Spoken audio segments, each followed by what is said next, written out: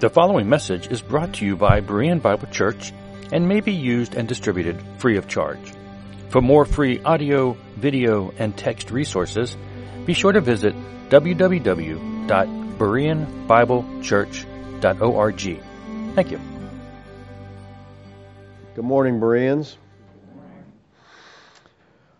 In our last couple studies, we have been looking at the subject of Israel, talking about what the Bible has to say about Israel, talking about a little bit about what's going on over in the Middle East right now. This is really an extremely important subject about which I think most Christians are confused. And they're confused because of dispensational and Zionistic theology. This theology causes believers great distress when things like this happen. You know, there's an outbreak over there in the Middle East. Some people are calling this a war. That's a joke, okay? This is no war. You got one side with tanks and planes and another side with rocks and sticks. That's not a war, okay, by any stretch of the imagination. But believers today, they have this idea that whatever happens in modern-day Israel, it's a fulfillment of biblical prophecy. And so no matter what happens or who starts it, they line up behind Israel. Our new Speaker of the House, first declaration he makes, we're going to stand with Israel. It's really sad. You know, people say, well, they're an ally. Are they really? I don't know. But believers just feel it's their sacred duty. You know, this is God's people. This is God's land. We gotta stand behind it. We got to support it. Please remember what we said in our last two studies. Modern-day Israel are not the people of God. They are not the people that God called out of Egypt. Modern-day Israel does not follow the Mosaic law. They follow the Talmud. So they are not religious Jews, and as we've seen, they're ethnic Jews. They're Khazarian Jews. Now let me just say this about the modern state of Israel. Israel is the epicenter for the cabal. I think most of you are familiar with that terminology. The cabal, the deep state, the Khazarian mafia, call it whatever you want. Israel is the epicenter for that.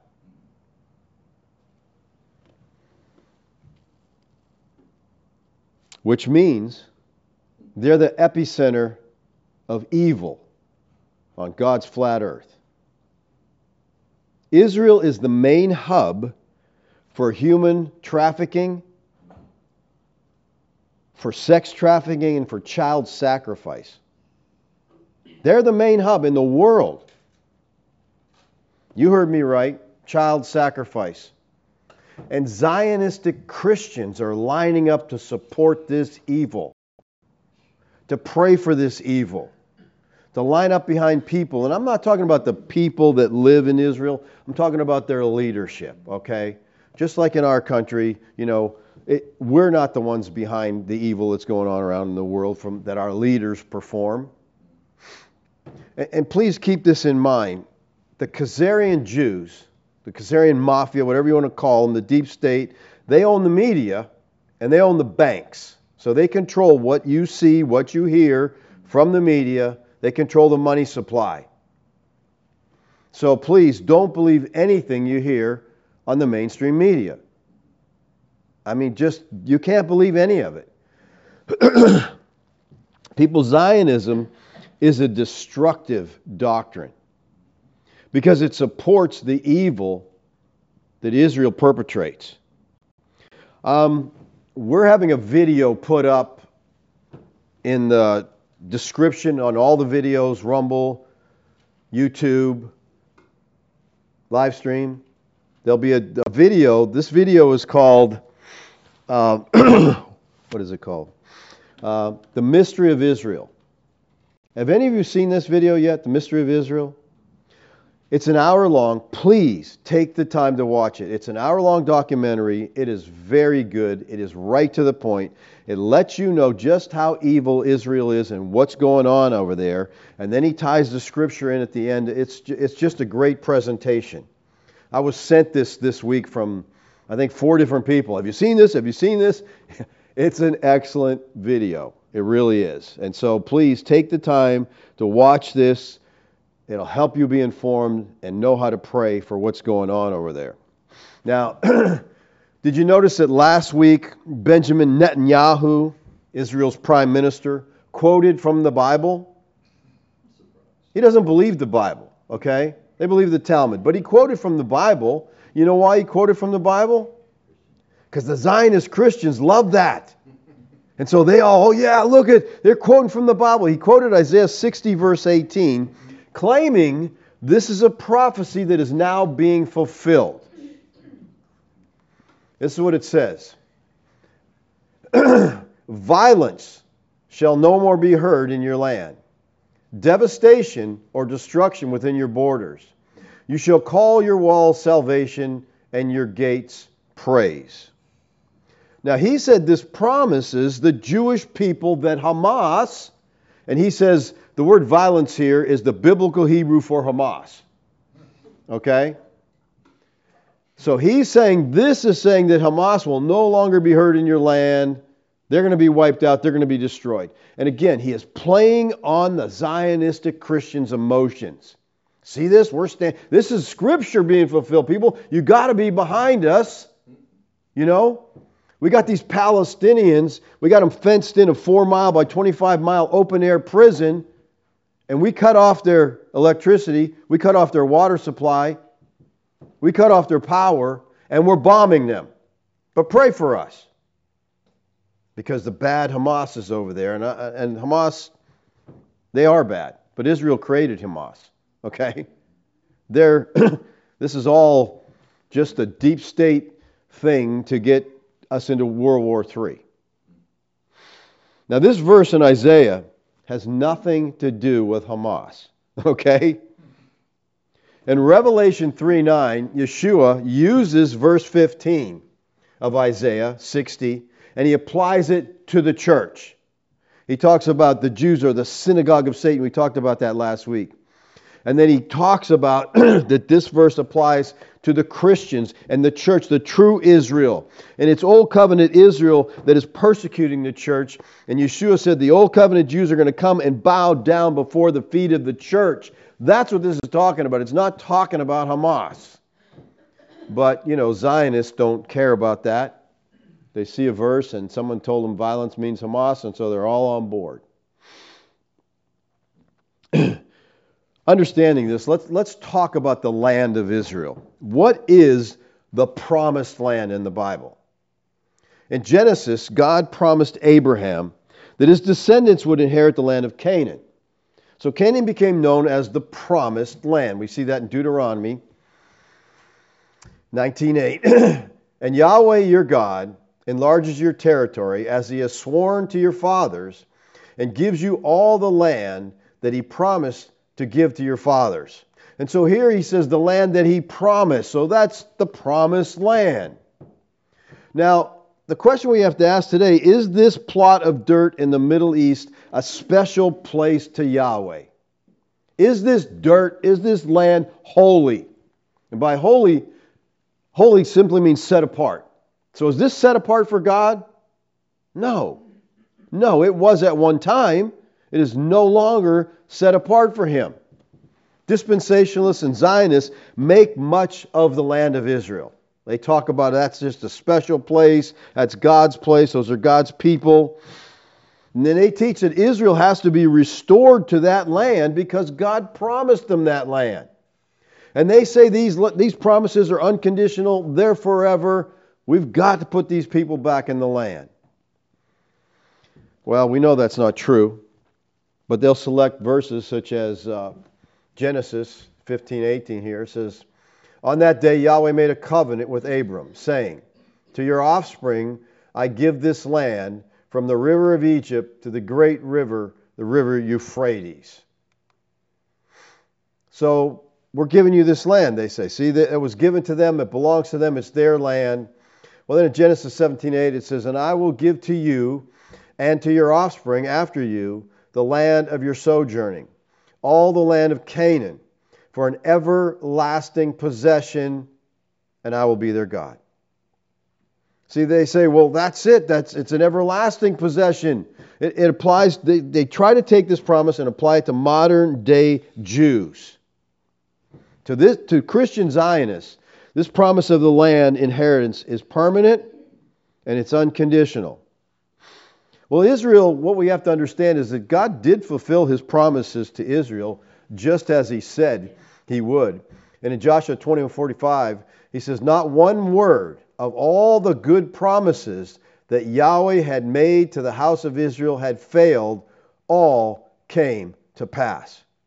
So God promised them a certain land. They got that certain land. And several hundred years later, at the height of the earthly kingdom, in the dedication of the temple, Solomon echoed Joshua's declaration here. In 1 Kings 8:56, Solomon says, "Blessed be Yahweh, who has given rest to His people Israel, according to all He promised. Not one word has failed of all His good promise, which He spoke by Moses, His servant." Now that really can't get much clearer. The physical land promise made to Abraham was fulfilled. There's no physical land promise yet to be fulfilled. And people will object by saying, yeah, but Genesis 17:8 says that the land was to be an everlasting possession. It does say that. But we have to understand that Israel's inheritance of the land was a type. And this is so important that we understand this. What do we mean when we say it's a type? Well, Bullinger says, theologically speaking, a type may be defined as a figure or example of something future and more or less prophetic called the antitype. Wick Brumel has a statement that I think is helpful. He says, a type is a shadow cast on the pages of Old Testament history by a truth whose full embodiment or antitype is found in the New Testament revelation. The word type here comes from the Greek word tupos, and the word, then we also have in the New Testament the Greek word antitupon, which denotes that which corresponds to the type. So we have a type, and it fulfills a prophetic picture. So we have type and antitype. The type is the picture, the antitype is the fulfillment or the reality. The type is real. It's an exalted happening in history which was divinely ordained by God to be a prophetic picture of the good things which He promised to bring to fruition in Christ, Yeshua.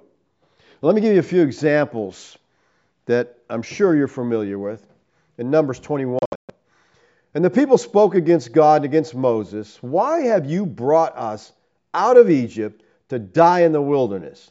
There's no food, no water, and we loathe this worthless food. What happens next? God says, oh, you want to complain? You want to grumble? Okay, well, here's what happens next. All right, Numbers 21, 6 and 7. Then Yahweh sent fiery serpents among the people. And they bit the people, so that many people of Israel died. And the people came to Moses and said, we have sinned, for we have spoken against Yahweh and against you. Pray to Yahweh that He take away the serpents from us. So Moses prayed for the people. Why was God killing the Israelites? Oh, they were complaining. Gogusma. Okay? They were murmuring against God. I guess that helps you understand that we really are Israelites. Right? In the complete sense of the word. We definitely are Israel. But let that sink in. God killed them for complaining. And Yahweh said to Moses, make a fiery serpent and set it on a pole. And everyone who is bitten, when he sees it, shall live. So Moses made a bronze serpent and set it on a pole. And if the serpent bit anyone, he would look at the bronze serpent and live. As a means of salvation for the sinning Israelites, the brazen serpent was a remarkable type of Christ. That's the type, okay? John 3, John says, and as Moses lifted up the serpent in the wilderness, so must the Son of Man be lifted up. Now this is as even so, okay? So as Moses did that, so must the Son of Man be lifted up, okay? He says he must be lifted up. Now, Yeshua didn't merely here find an apt illustration of his means of saving men by dying on the cross. He presented a divinely ordained type of salvation from death and the punishment for sin by a God-appointed means. What did the Israelites have to do to be saved from the poisonous snake bite? They had to join the church. They had to pray a prayer. They had to get baptized. They had to repent of all wrongdoing and live a holy life. No? You don't see any of those things in the text? They got to go knocking door to door and tell other people about the snake bite. Okay? Again, all these crazy things that people want to add to salvation. In order to live, all they had to do was look at the serpent. Because they said, this will heal you, so they had to believe that and therefore look to the serpent. The bronze serpent in the wilderness was the salvation, the deliverance of those who believed. Now, by comparing himself to that serpent, Yeshua was teaching that whoever trusted in him and his death would receive eternal life. This type very beautifully set forth salvation through faith in Christ alone, who is the antitype. So the serpent's a type, Christ is the antitype. Let me ask you this. Is the church saved by Christ? Absolutely. But this type was given to Israel. So we see its fulfillment in the church. So in typology, we see the unity of the Scriptures. Many of these types, most of these types are given to Israel, fulfilled in the church. William G. Moorhead writes the following concerning types. A type is a draft or sketch of some well-defined feature of redemption, and therefore it must in some distinct way resemble the antitype. I.e., Aaron as high priest is a rough figure of Christ, the great high priest, and the Day of Atonement in Israel must be a true picture of the atoning work of Christ. A type always prefigures something future. A scriptural type and predictive prophecy are in substance the same, only in form. A type always looks to the future. An element of prediction must necessarily be in it. So a type is really an acted out prophecy. It's just as much of a prophecy as a spoken prophecy in directing the faith of the Israelites. Now, a couple things about type. It must be recognized that types are grounded in real history. The people, places, events which deliberately chosen by God to prepare for the coming Christian system. Now, please get this. There's a graduation from type to antitype. It goes from the lesser, the type, which is the picture, the shadow, to the reality, the true, the real. It goes from the material to the spiritual. And this is where most Christians miss this. They got the material kingdom in the Old Testament, so they're like, yeah, it's still got to be that way. It goes from earthly to heavenly. 1 Corinthians 15:45, thus it is written, the first man, Adam, became a living being. The last Adam became a life-giving spirit. So you have a natural man, you have a spiritual man. And Paul here is talking about Adam because he calls Adam a type in Romans 5:14. Yet death reigned from Adam to Moses, even over those whose sinning was not like the transgression of Adam, who was a type. So Adam's the type, Christ is the antitype, he's the last Adam. All right? And then speaking of Adam and Christ, Paul says this in 1 Corinthians 15:46, but it is not the spiritual that is first. We have to understand that. It's the natural and then the spiritual. So that's how type works. It goes from the natural, the physical, into the spiritual, to the true meaning, the fulfillment. The type is natural, earthly, material. The antitype is spiritual, heavenly, and the fulfillment of the reality. Now, with that being said, what I want you to understand, and what is critical for us to understand, is that national, ethnic Israel was a type. Understanding this is crucial to understanding Scripture. Again, if you don't get it, you're still looking for these physical fulfillments. Dispensationalism, Zionism misses this very important point and thus tries to keep separate the type and the antitype. They say they're two distinct peoples with two distinct promises, with two distinct futures.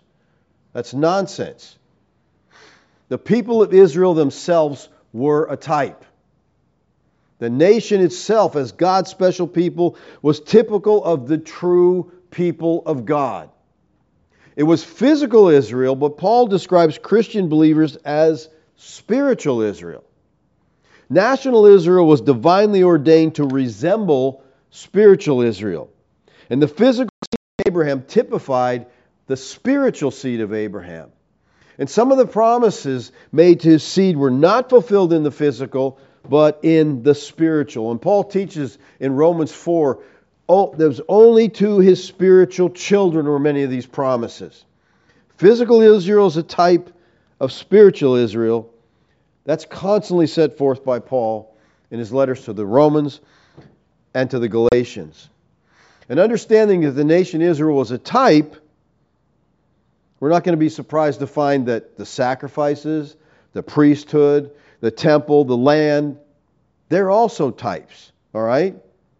Now, dispensationalism puts great emphasis on a rebuilt temple and a new priesthood because they failed to see those as types. Physical Israel was a type, so was the tabernacle. But they're bent on having this tabernacle rebuilt. We got to get rid of the mosque first, and then we can have it rebuilt. You know what? I love what they'll tell you. They'll tell you the coming of Christ is imminent. How? How is it imminent when there's a mosque on the site? First of all, you got to get rid of the mosque. That's going to be a big holy war, okay? They're not going to be happy with that. Then you have to rebuild the temple. Then Christ can come and destroy the temple. Okay? So how is it imminent? And it's like they can't get this. The coming is imminent. Nothing needs to happen first. Really? How's he going to destroy a temple that's already destroyed?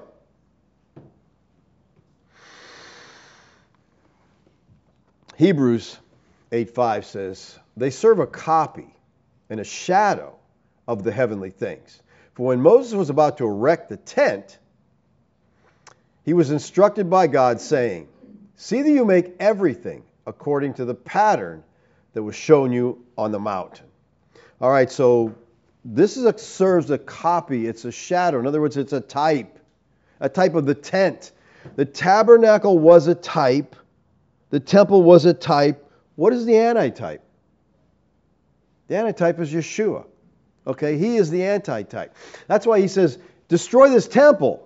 What temple? My body. And in 3 days I'll raise it up. And they're thinking he's talking about the building there. And he said, no, I'm talking about the temple, the true temple. So Yeshua replaces the temple. Yeshua is the antitype of the temple. The temple represented the presence of God among his children in the early days. And that is how Christ is described. He came and he dwelt among the people. Not only was the temple a type, and this is important as kind of the focus of this morning, the land was a type. And that's why, people today, well, the land promises, they've got to have the land promises. Israel's got to have those. The land promises have been fulfilled. Because the land was a type that represented the presence of Yahweh. Now we have to understand that, okay? Yahweh dwells in our presence, Revelation 21, okay? God dwells among us, but that was what the land represented. It was his presence.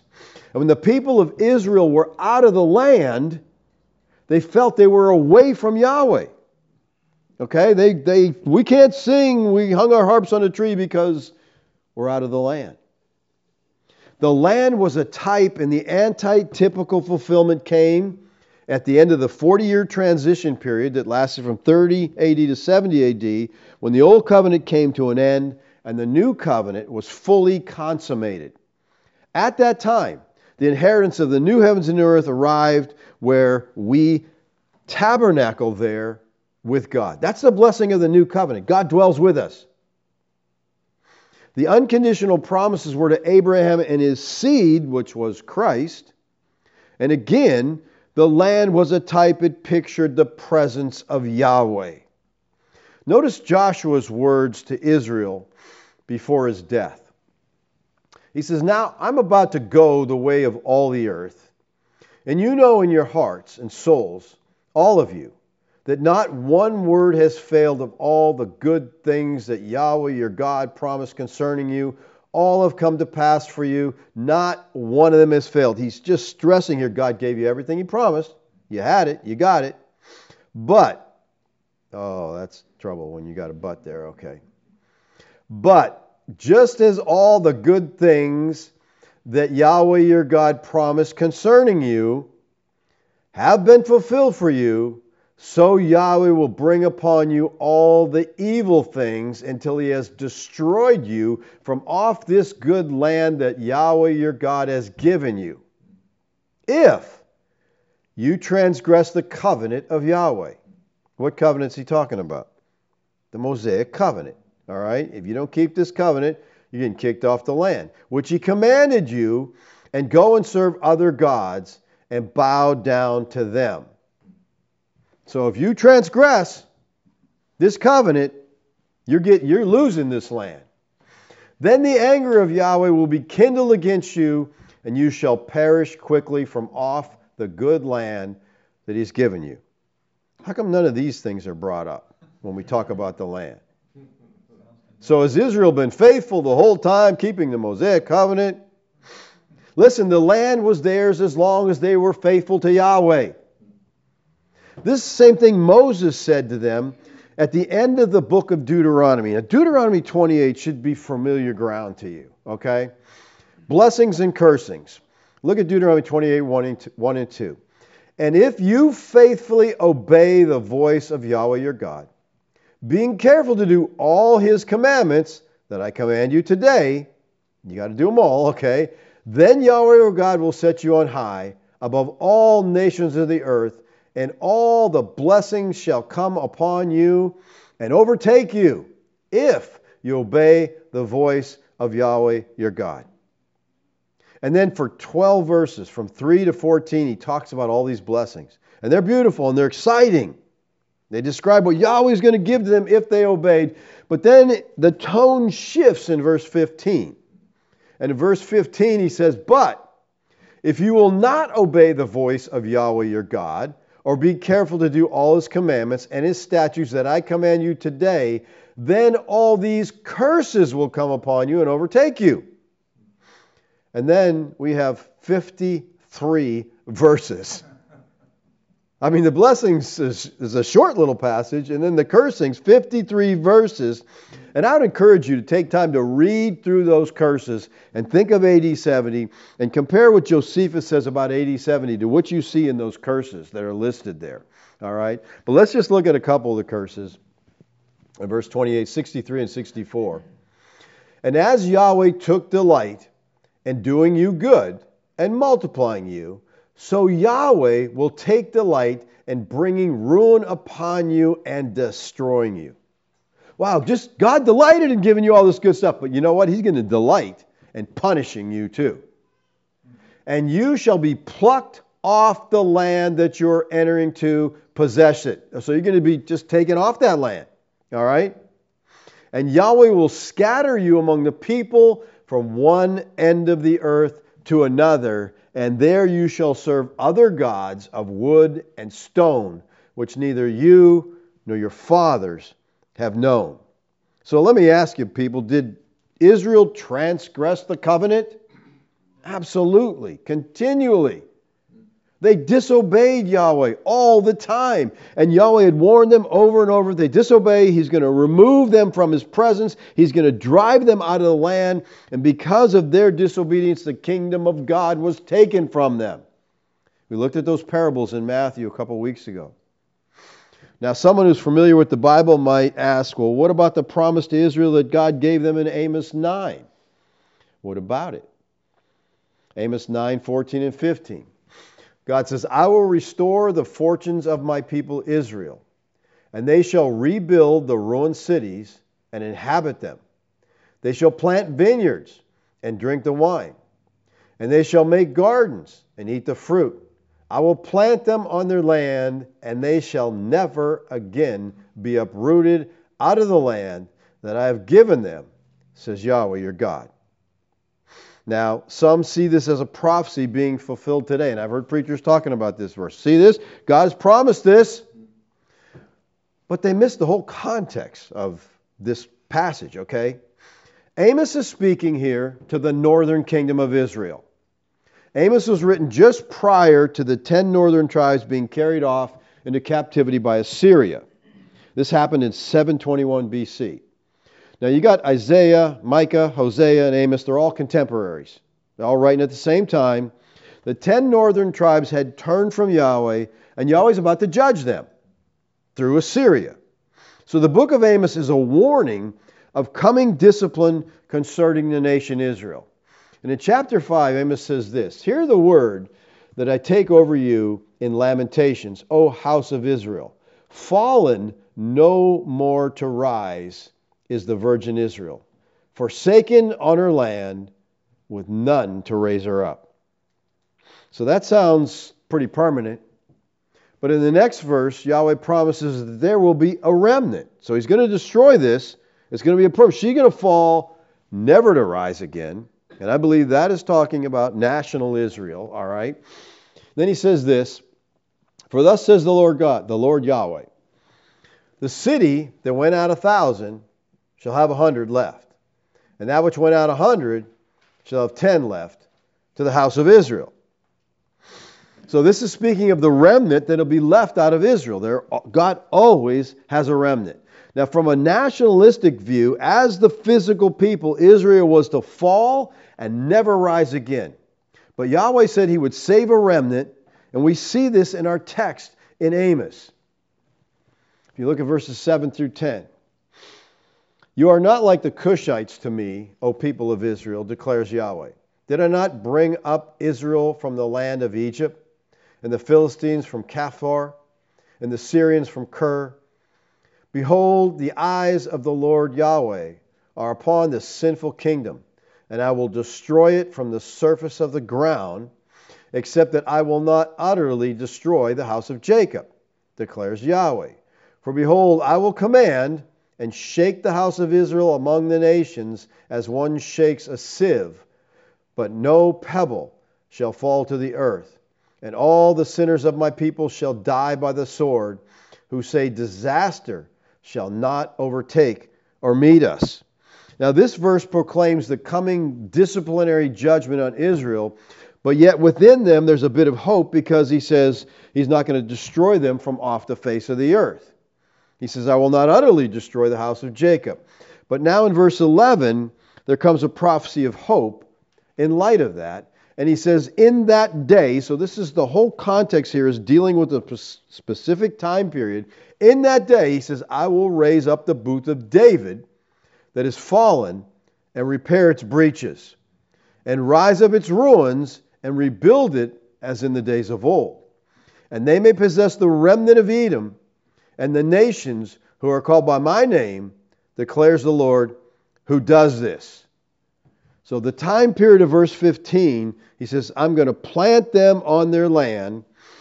He said in verse 15, "and they shall never again be uprooted."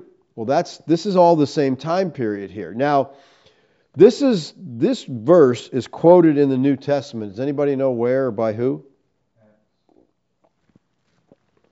Acts. Can you narrow it down? It's Acts 15, okay? The council at Jerusalem. They're coming to settle, okay, do you have to be circumcised? Do you have to do this? So they get into this big discussion, and they're trying to, iron out their theology there.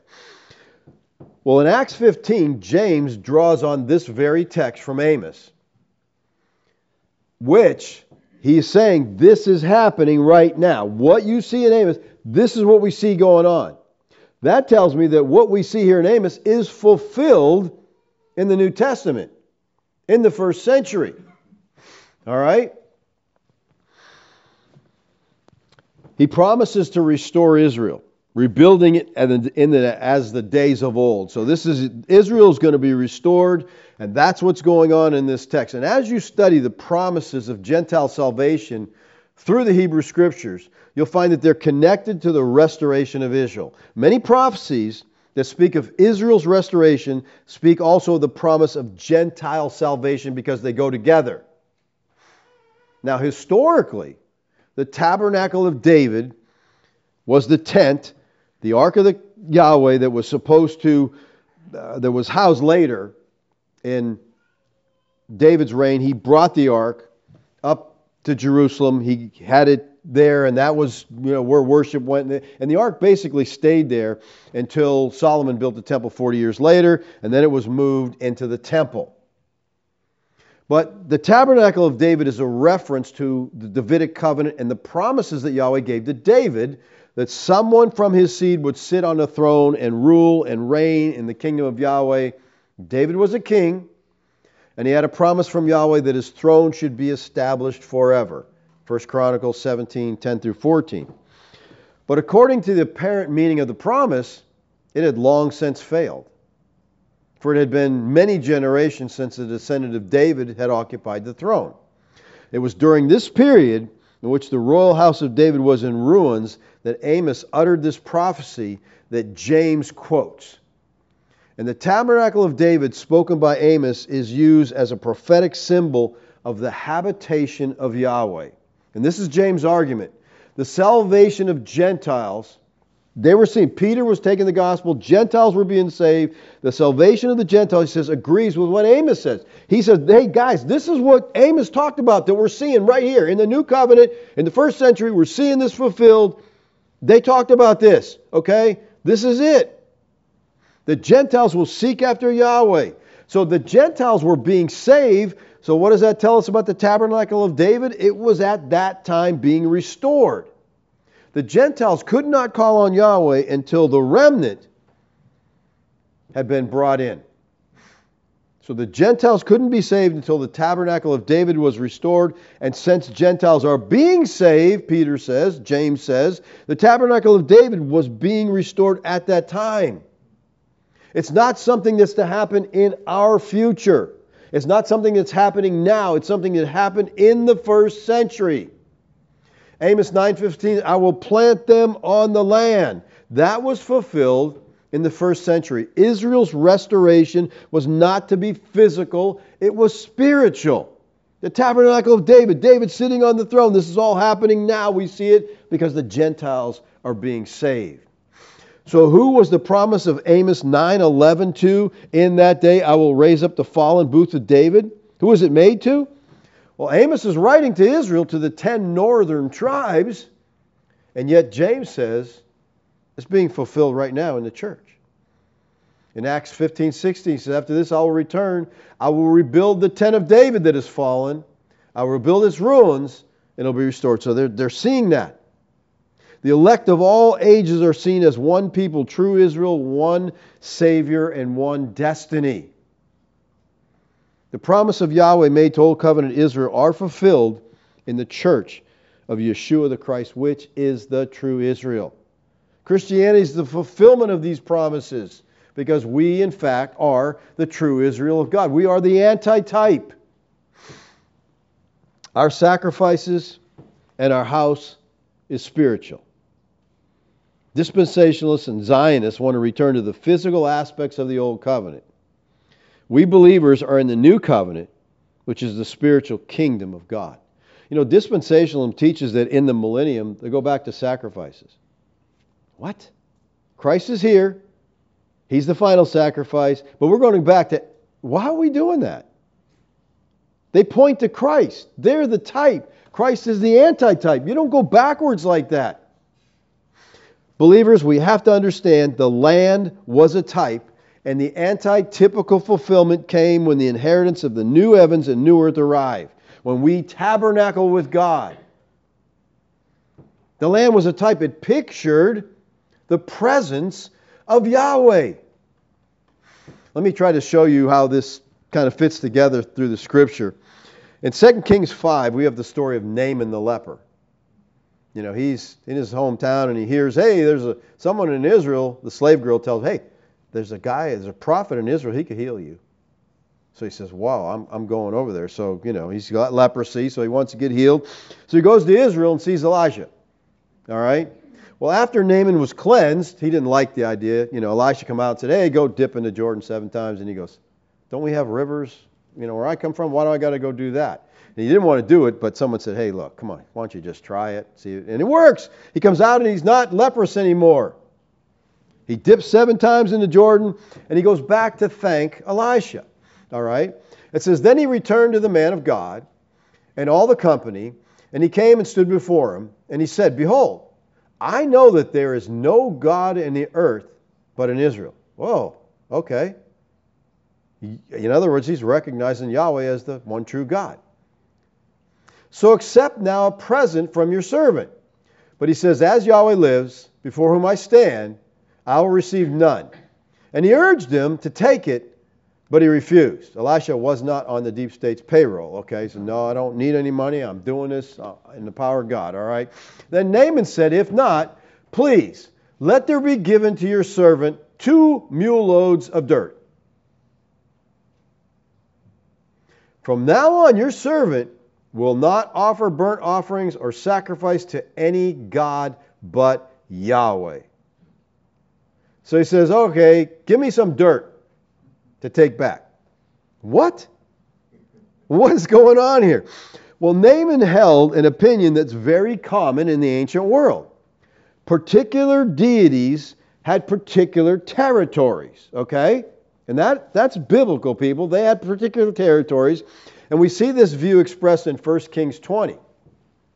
And a man of God came near and said to the king of Israel, thus says Yahweh, because the Syrians have said, now he's quoting what the Syrians say here. The Syrians say, Yahweh is a God of the hills.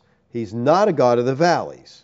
Therefore, I will give all this great multitude into your hand, and you shall know that I am Yahweh. See, they believed that particular deities had power over particular places. There were gods of the hills, there were gods of the valleys. In the ancient Near East, gods were generally considered as having defined territorial jurisdiction, just like a political leader would have. Well, this is your area, okay? Now, the jurisdiction could be divided on national lines. It could be divided by rivers, mountains, as we're talking about here. The fact that Israel was a mountainous country and that the capital cities, Samaria and Jerusalem, were mountain regions, that fuels the speculation, well, Yahweh, his jurisdiction is mountains. So we can't fight him in the mountains because he's the God of the mountains. So we go to the valley and we'll have no problem. Okay? And because the Syrian says Yahweh's the God of the hills, he's not a God of the valleys, they're going to now be defeated in such a way to show that Yahweh's power is everywhere. He's the God of all the earth, all places, all people, all things. Yahweh is the God. Now this view of God's having defined territorial jurisdiction is supported in Deuteronomy 32. It says, when the Most High gave the nations their inheritance, when he divided mankind, he fixed the borders of the peoples according to the number of the sons of God. Now, in Genesis 10, we have what's called the Table of Nations. This is the backdrop for Moses' statement here that Yahweh is responsible for the creation and the placement of nations and the gods. Man's disobedience reached its height at Babel.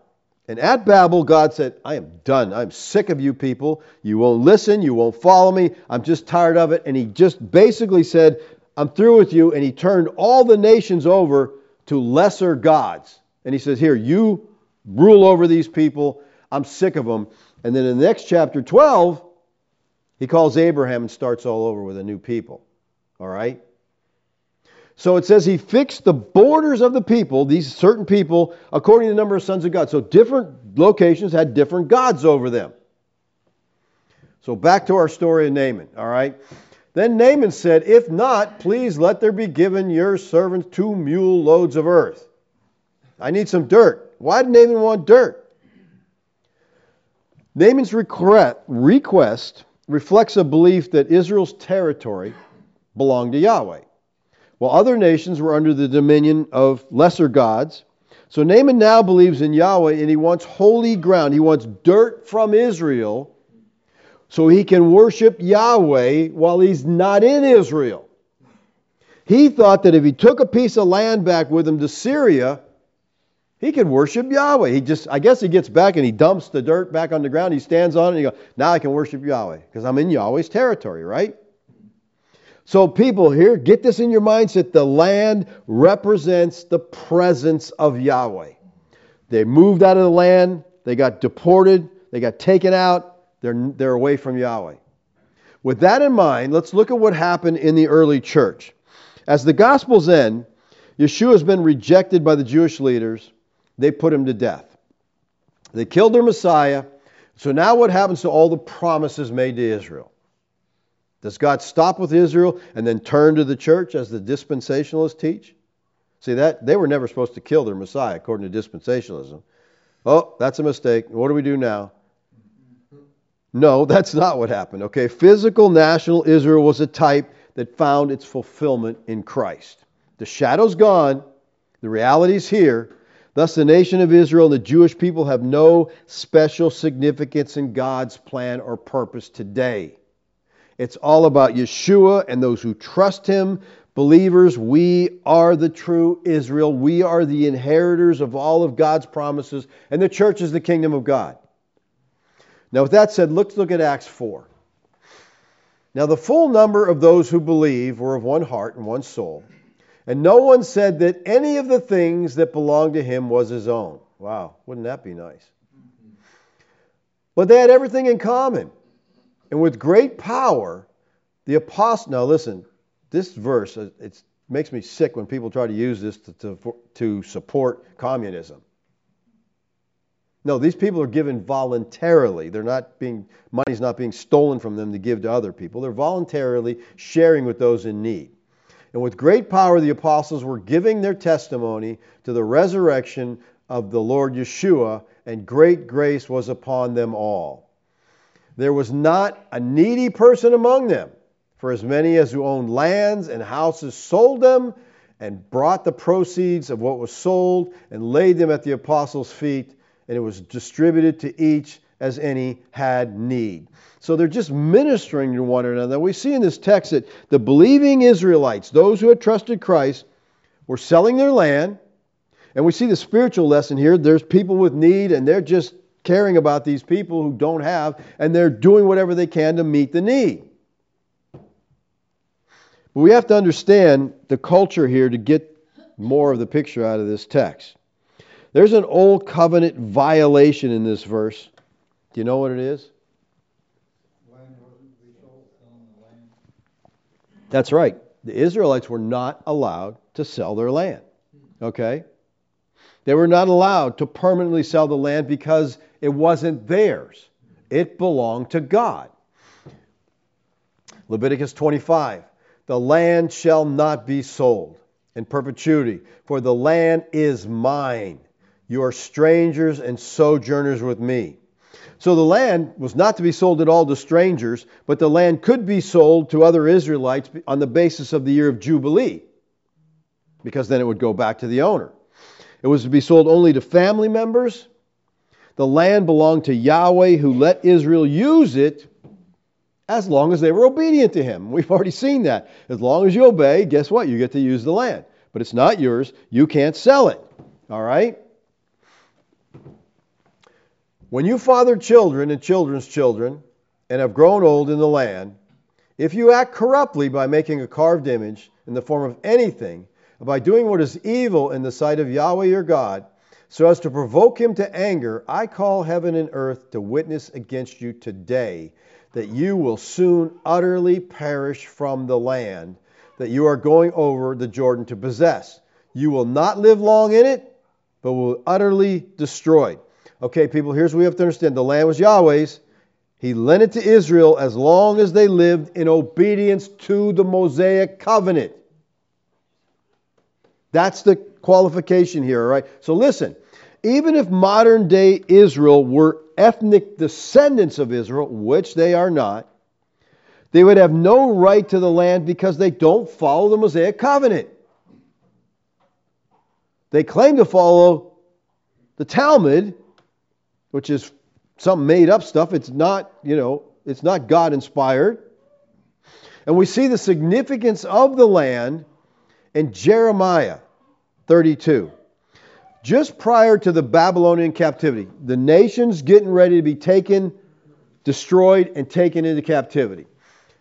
Jeremiah 32:7 says, "Behold, Hanamel, the son of Shallum, your uncle, will come to you and say, buy my field that is in Anathoth, for the right of redemption by purchase is yours."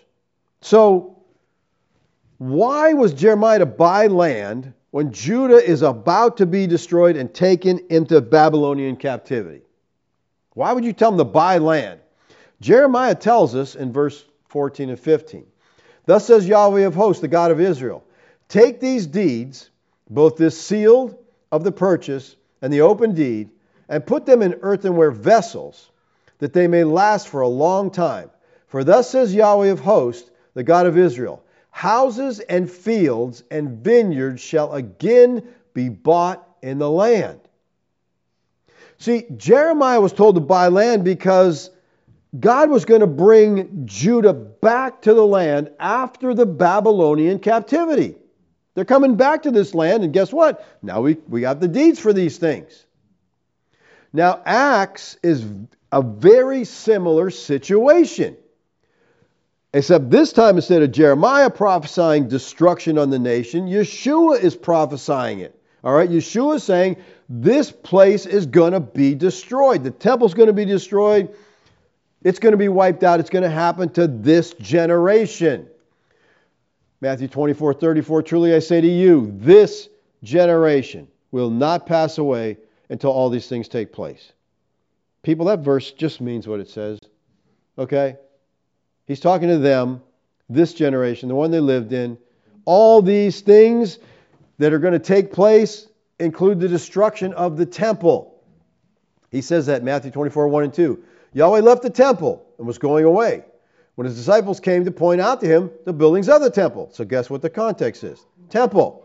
He leaves the temple, they point out the temple, but he answered them, "You see all these things, do you not?" Speaking of the temple, "Truly I say to you," the people living at that time, "there will not be left here one stone left upon another that will be not to be thrown down." So the disciples knew that Jerusalem, Judea were going to be destroyed. That's what he's telling them here. They knew the Romans were going to desolate the city and lay it waste. But this had happened before. All right, Jerusalem was desolated in 586 BC, and the Jews didn't sell their land at that time. They actually bought it. So why sell now? Because in Jeremiah we find the promise of restoration to the land, but in the New Testament we don't have that promise. We don't have the promise of Israel ever being promised to return to the land, because the type of the land was now fulfilled in the antitype of the Lord Yeshua the Christ. So same situation. The city's going to be destroyed. He tells Jeremiah, buy land. Christ says, no, there's not going to be a return to this land. Christ is our inheritance, not a piece of land. The land no longer has any spiritual value, so believers were free to sell it. So they're selling their land, which pictured their understanding that the old was passing away. The new covenant was about to be consummated. It's not about dirt anymore. We can sell this stuff. And they're moving on with Christ to the new Jerusalem of the new covenant. In contrast to this, we have Ananias and Sapphira. They're hanging on to the old, and thus they receive judgment. And their judgment pictures the judgment that soon will come upon all those who are hanging on to the earthly Jerusalem. The type of the land has been fulfilled by the Lord Yeshua. Land does not matter at all anymore. Any land, anywhere. It's all God's. And wherever we are, we can worship Him because His presence is with us, not in a certain location, but everywhere. God's kingdom is spiritual. It's not physical. And what happens in Israel today on that plot of dirt over there has nothing at all to do with biblical prophecy. Nothing. Yahweh ended the physical nation of Israel. He ended their law. He ended the old covenant AD 70 when he destroyed the temple and the city. Judaism under the old covenant has not been biblically observed since AD 70. It's done. He's finished with that. Today, believers and only believers are the Israel of God. We have inherited all the promises through faith in Christ, who is the true Israel. And the greatest promise to us is given is that God says, I will come and they'll be my people and I will dwell with them. We don't have to go somewhere to worship God. We worship Him anywhere we are because He is with us. No more one location that we have to go to where things have to be done. That's the blessing. And that's why we have to understand the land promises, they were fulfilled, and then the true fulfillment, the antitype, came when Christ dwelled with His people in the new covenant. So, people, the video I talked about earlier, The Mystery of Israel, please watch it. Please share it with a dispensational friend that might not be your friend anymore. But especially someone you're dispensational, you're not real fond of, send them the video. No, please, send it to everybody, because if they will just sit down and watch it with an open mind, it could really change things for them. Because like I said, he deals with what's happening in Israel now, and then he deals with and then he goes into the Scripture and he explains all this in an hour. So it's, anybody can watch something for an hour, but it's a powerful video that I think will open your eyes to what is going on. You just got to remember this: Israel is the hub of the deep state. Okay? That's a vile place. I'll tell you what, a very vile place. The homosexual movement, the whole thing over there is just blown. They blown out of proportion. They're crazy with it, and they're just doing a lot of evil things. Now, so is there any connection with this war? Does this war mean anything? I don't know, maybe. There's a famous Q drop, for those of you who believe anything about Q, that says we're saving Israel for last. Okay, well, guess what? I don't know. If this lasts, does this mean something's coming up? Does this mean something's happening? I don't know. But again, it's a very evil place that needs to be dealt with. And so we'll just have to watch as circumstances unfold and see, but don't try to dig up prophecy, okay? When Netanyahu quotes Scripture, just laugh, because he doesn't believe anything about it. Okay, he's about as big a pagan as you'll come across, all right? So let's pray. Father, I thank you for your grace to us. Lord, I thank you for the day and age we live in, that there's so much information out there. If we're willing to dig, if we're willing to study, we can find the truth. And Lord, I thank you that so many people are turning away from mainstream media and are looking to alternative news sources for the truth of what's happening in our world. Thank you, Lord, for the truth we have from Scripture that never changes, that makes clear to us where we stand here. Thank you, Lord, for your grace to us. Amen. Okay, questions, comments? Bob. There was where people looked at the bronze serpent and they were healed from the bite the snake. Yes. Is there any relationship between that and the medical field in the United States today, where the serpents are? Well, yeah, that's a good question. I read at one time what that was all about, but I don't know. I don't know the connection there, Yes, sir. Whatever it was, its medical community has definitely lost it. Good healing there. Yeah, there's not much healing going on in that community anymore. So, Mike. Thinking of the covenants, you've got the Abrahamic covenant, you've got the Mosaic covenant. So, as I understand, maybe you can clarify this for me. The land was attached to the Mosaic covenant, which is conditional. Conditional. The Abrahamic covenant was unconditional, but there's no promise of land there in that covenant. That's a covenant of I will make you a great nation, I will be your God kind of thing. Correct. So would you say that the Abrahamic covenant is God's promise to true Israel? Yes, because the promises were made to Abraham and Christ, his seed. That's the promise. God made a promise to Abraham, I will bless all nations through you. That's not to his physical seed, it's the spiritual seed, which is Christ. And Mike brings out a good point. The Abrahamic covenant is unconditional. Okay? Where was Abraham when God cut the covenant and walked through the pieces? He was knocked out. Okay? When you cut a covenant, both parties walk through the pieces. And they say, may God do this to me, the cut up animals laying on the ground, if I break this covenant. Abraham's out of it. He wasn't even part of the covenant. God walked through and said, here's what I'm going to do. That is so important that we understand that, okay? Because that's our faith. We trust. It's not about what we do. It's what about God promised that He would do for us. So how are dispensationalists then saying that the promise of the land is unconditional?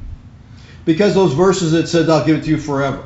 And so they take that and say, see, they just chop up the scriptures. Oh, these promises where He threatens cursing, we'll just ignore that. Okay, we'll just take the ones He said forever, and that means forever. So what they do with scripture is really sad. But the saddest thing now, and if you watch that video, you'll understand this more. Your heart will be torn if you really know what's going on over there in Gaza, that these evil people are destroying these civilians, these babies, these children in Gaza because they want that land. They want a war. Okay, that's the whole point of this. The deep state makes tons of money with war. All right? And it's just amazing, all our politicians clamoring. Anybody that's for the Palestinians, they're a terrorist supporter. That's ridiculous. It's so ridiculous. And again, it blows my mind that we can be as evil and support evil. If you watch that, if you're a Zionist, if you're a dispensational Zionist, and you watch that video, after that video's over, you need to get on your face before God and repent and apologize and beg God to forgive your ignorance about wanting these Palestinians wiped out. I got a question that came in actually early this morning that was from last week when someone asked me what my sources were, and I guess what they're saying is they wanted to know my news source, and he says it appears you get some of your information from the State of the Nation. I don't even know what the State of the Nation is. But I have a lot of news sources, and then the question is this. I'm sure there are other sources. The question was this. He says, how do you know you can trust the information you're getting from any of your sources? That's a great question. Because, how do you know? I mean, I see all kinds of things, and I tend to believe nothing hardly anymore. But I guess you want to, first of all, discern what's their agenda in putting this out. In other words, is there money behind it? Is there, because anyone's got an agenda and they're putting something forward. Be really careful what they have to say. But I have a lot of different news sources that I read from and different people that I trust. Some on the ground, and you hear from them. And when you have several people you trust confirm the same thing, then you say, maybe this is actually what's going on over there. Okay? Because we don't know what's going on. We only know what we hear. But I mean, there's on this movie, The Mystery of Israel, there's a testimony from an IDF agent saying that what happened, there's no way it happened the way they said it did. Because this wall, this border is so secure. We have so much power. We have sensors in the ground. We know anything that's happening. And yet, all the IDF forces were sent off away from Gaza. Okay? They were sent up to the West Bank. And so when these Hamas people came through, there was no one to fight them. So it was a slaughter if it actually happened. Okay?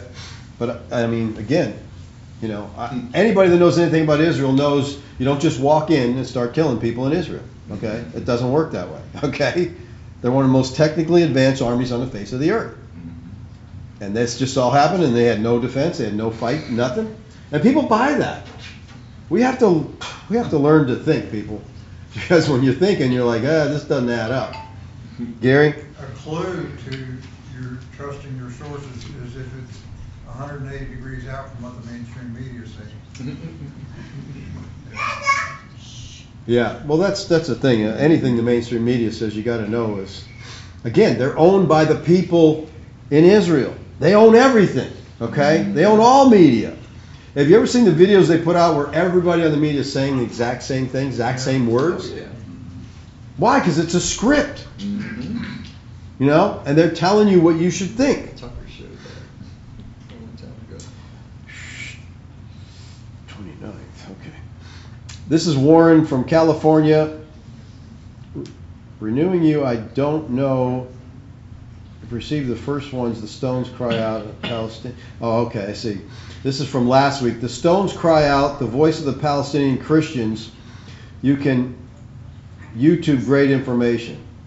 Okay, I'm not. The persecution of the Palestinians and Christians. Yeah, I mean, again, anybody knows the history of what's going on over there. The Palestinians lived there. They lived there with some people who called themselves Jews. They lived there with others, and everybody got along. They were all just it was a happy. We all do get along with one another. And then the Israelis came in and said, "Oh, the Balfour said that we can have this land. Get out." And if they didn't, they shot them and killed them. So they just basically just took the land and drove the people out and killed a whole lot of people, many of whom were Christians. May I suggest God's unconditional covenant with Abraham could only be terminated by the death of God? I agree with that. Okay? That's the whole thing. Christ crucified would be definition bringing about complete dissolution. Well, Christ crucified wasn't the death of God because God cannot die. All right, so the man Christ Jesus died for us. The God-man, all right? So I'm not really sure what you're saying here in the last part of this. You're saying that the covenant was ended because Christ died? God died? I'm kind of confused there. Oh, Greg from Arkansas. Sitting in a church with earbuds in, listening to your sermon.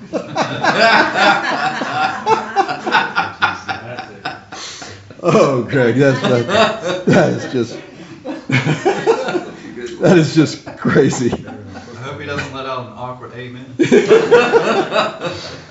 I notice you always ask, how do we get this so wrong today?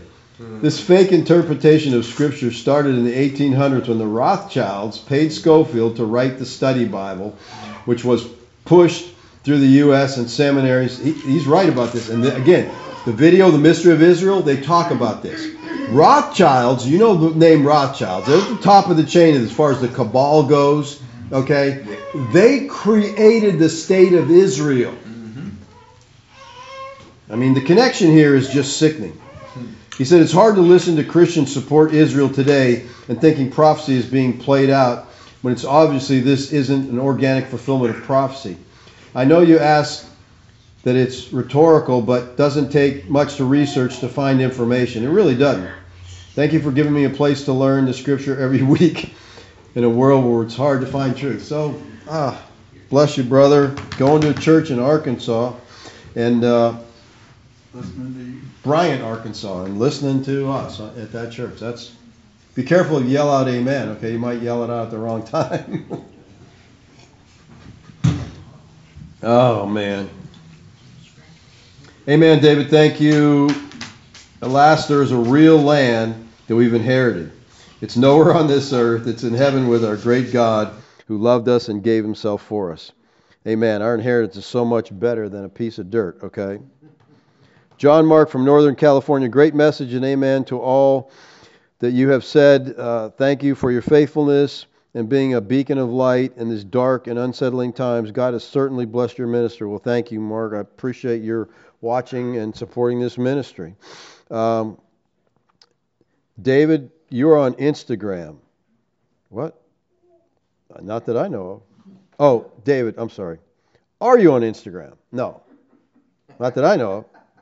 I have contacts in Gaza, Palestinians, who have sent me videos. Heartbreaking. It's a bloodbath. And I know, and I've seen some of those videos that have come from out of Palestine. And it just, it makes me weep. It breaks my heart. I was cutting my grass yesterday, I guess, and I'm just thinking, I'm out here trying to make my yard look good, and these people are wondering, can I find my children under this rubble here, that's this destruction, this mess. And it's not like they can say, okay, this place is a mess, let's leave. They can't leave. It's a prison. Israel's shooting fish in a barrel is what they're doing. And they call it a war. And stupid Christians, ignorant Christians are behind them. That's what's so sad to me, that God's people are supporting this genocide. What was the name of the 1-hour video you were talking about? What was this title? The Mystery of Israel.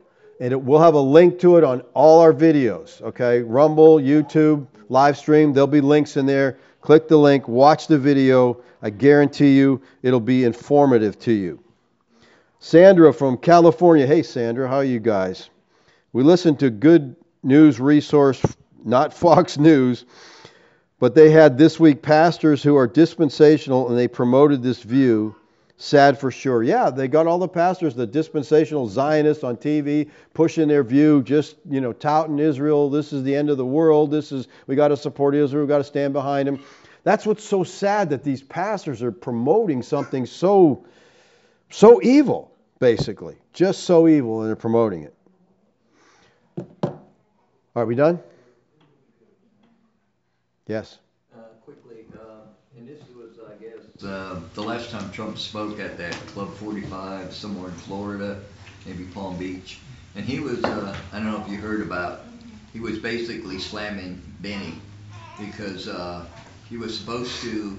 Israel's supposed to help with Soleimani, right? And at the end they dropped out, and then he took credit for it anyway. I was encouraged to hear Trump say that. So basically, he was slamming Netanyahu, saying we can't really trust the Israelites because they were supposed to be in this joint operation with us, and they backed out at the last minute. And then he said they tried to take credit for it. Yep. So I mean, to me, to hear him slamming, that's a positive thing, right? In my mind. Okay, so because it seems like everybody in Congress is all about Israel, except. Except the left, yeah. It just puts it's rough because it puts you on the wrong side, Am I agreeing with AOC? That's a terrible thing, I don't like that feeling, but hey, even a broke clock is right twice a day, okay?